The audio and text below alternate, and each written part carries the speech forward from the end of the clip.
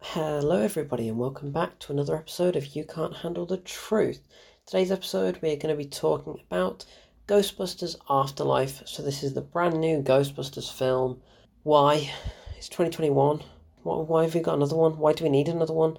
If you want to know something funny, I do mention it in the spoiler review. However, this is how much there is a call for a new Ghostbusters film. You know, it's huge, obviously, it's massive. It's going to be sold out every single day. So just look at when Bond came out. It was busy every single showing, every single day, for at least a month and a half. It was crazy. This film, I went to see it on opening day in the second largest screen in the whole cinema, and I was the only person watching it. One guy walked out about 20 minutes in. One guy walked out, he left with his bag, and I'm like, he's not coming back. And he didn't. It was just me. I can't believe that. I genuinely can't believe. But at the same time, I can, because I didn't think there was much call for this film. I didn't think there was much crying out for, we need another Ghostbusters. Whoa, it's going to be huge. 5 years after the female-led reboot, which was atrocious. I can't believe that's been 5 years. But yeah, you've had that one, and now this one, and this one's far better. Okay, this one is a lot better than the 2016 one, but there's just no desire to watch a Ghostbusters film nowadays, except for the first one and maybe the second one.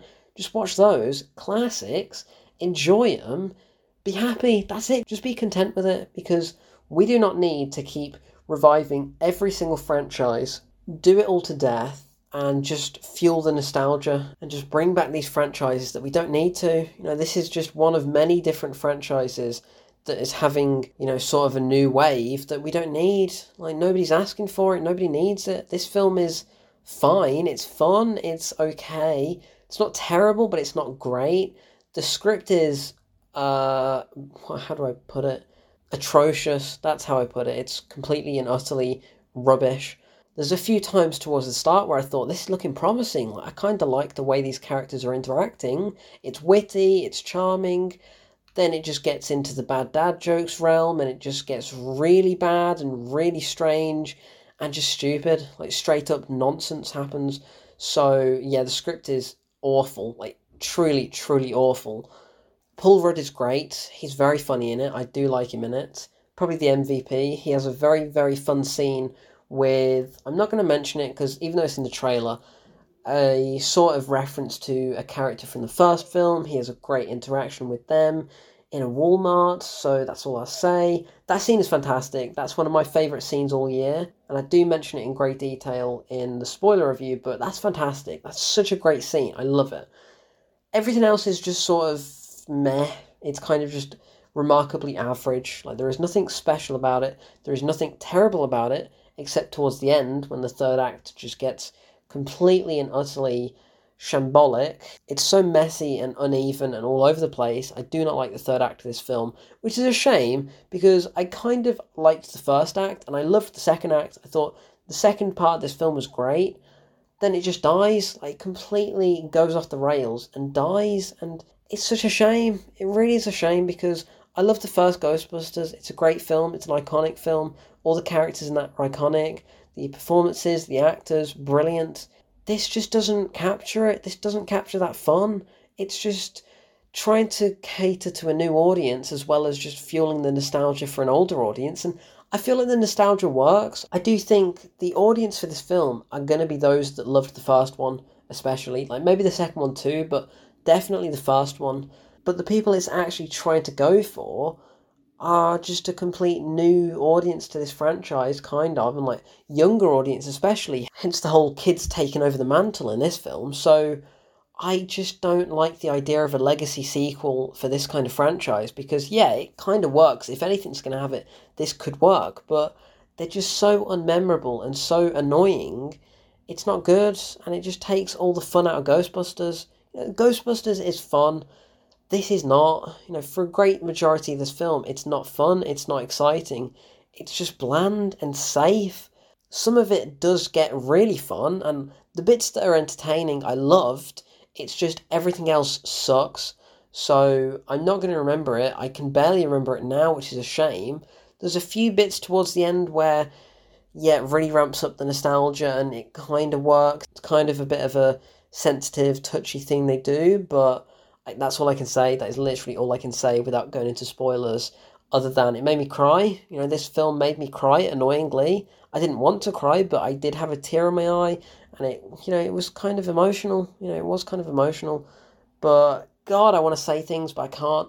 Anyway, what else to talk about in a non-spoiler way? The music. Okay, so the score is great. I like what they do with the score. There's a lot of good riffs that take inspiration from the first one and take inspiration from that whole 80s aesthetic. I like that. I do like that a lot. A lot of the music choices are confusing. They're a bit all over the place. Not terrible, just the score is far better than the soundtrack here. But that being said, the soundtrack ain't bad enough to ruin it. It's just the script ruins it, like completely and utterly ruins it. Which is a shame because some of the characters are good. Like I don't mind the mom, and I think Paul Rudd's a great addition. The little girl, I can't remember her name still, but McKenna Grace plays her, but I just can't remember her character name at all. Finn Wolfhard playing her brother, just not really anything special. I just don't get why they keep putting the Stranger Things kids into everything. Like, we don't need to see them in every single rebooted franchise. Like, we just don't. So, yeah, that's just one of those things. I don't mind their characters interacting. I think they're quite a good family all in all, but I just don't really care for what tangents each one of them goes on. And McKenna Grace has a friend in this film called Podcast. His name is literally Podcast, and I think that's what his credit title is as well. Like, the little kid in the credits is labelled as Podcast. Jesus Christ, no words. I have no words for that. It's just stupid. It's absolutely, utterly ridiculous, and I hate that. I hate him. There's a big plot hole involving him, and it would have been a great way to just cast him out of this film, just leave him, but no, they don't go for that, so that's all I can say about that. What else? The Ecto-1, I can say that, the Ecto-1 is back. But then again, it doesn't really feel like there's anything more special to do with the car, or to do with actually busting ghosts, that we haven't seen in the trailer. It does feel like, even though the trailers aren't that spoilery, they just kind of show all the best bits. They kind of show all the fun bits. So when you're watching it in the cinema, you're not really gaining anything extra, which is kind of a shame. Yeah, there are a few surprises and there are some good callbacks, but a lot of it just feels like it's just unnecessary. Like, this whole film is unnecessary, like, for want of a better word. It just is. And I feel bad saying that because I enjoyed some of it, but nobody's asking for it. Nobody's going to remember it that well after watching it. You'll probably watch it once and then you'll be like, cool, it was good. And then you'll watch it again when it comes onto streaming, whether it's Netflix. I think it will be Netflix, actually, because Sony have a deal with them. So whenever it comes out on there or any streaming platform, you'll watch it again. You'll be like, yeah, again, cool. I didn't love it, but it's fine. It kills a couple of hours. It doesn't really feel that long. It starts to drag a little bit towards the end, but that's just because the script. Like, honestly, I've never seen a film. I honestly don't think I've ever seen a film go off the rails as much as this one has, because what it was setting up I was kind of interested by, and that second act, especially with Paul Rudd in it, I thought that was fantastic, and then it just dies, just completely implodes on itself, and yeah, that's literally it. So Ghostbusters, I hope this is the end of the franchise, because I don't want to see another one. We don't need to see another one. There are parts of this that just depressed me, because, you see the old one and now you see this one, and it's just like, this isn't Ghostbusters anymore. And especially when you see some things, but that's all I can say. That's literally all I can say. God, I want to spoil it, but I can't. Yeah, it's fun. It's okay.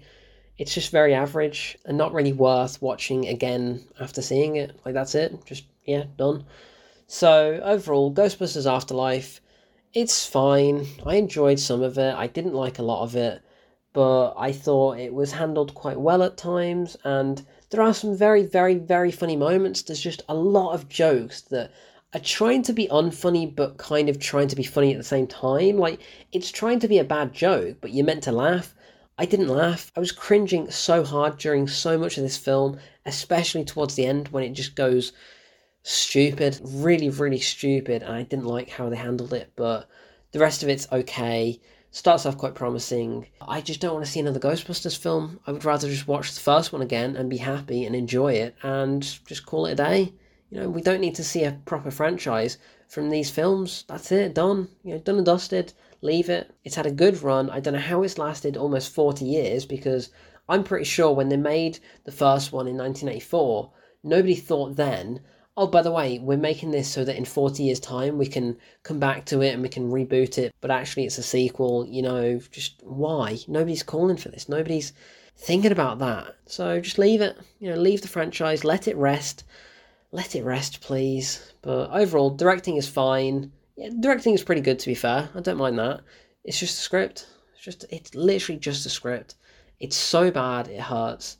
And with that, I'll leave this one nice and short because I talk a lot more in the spoiler review, but Ghostbusters Afterlife in cinemas now. I hope you enjoy. It's not as bad as the critics are saying it is, because 47 on Metacritic, that ain't great. That ain't good at all. That's got less than the 2016 film, which is trash.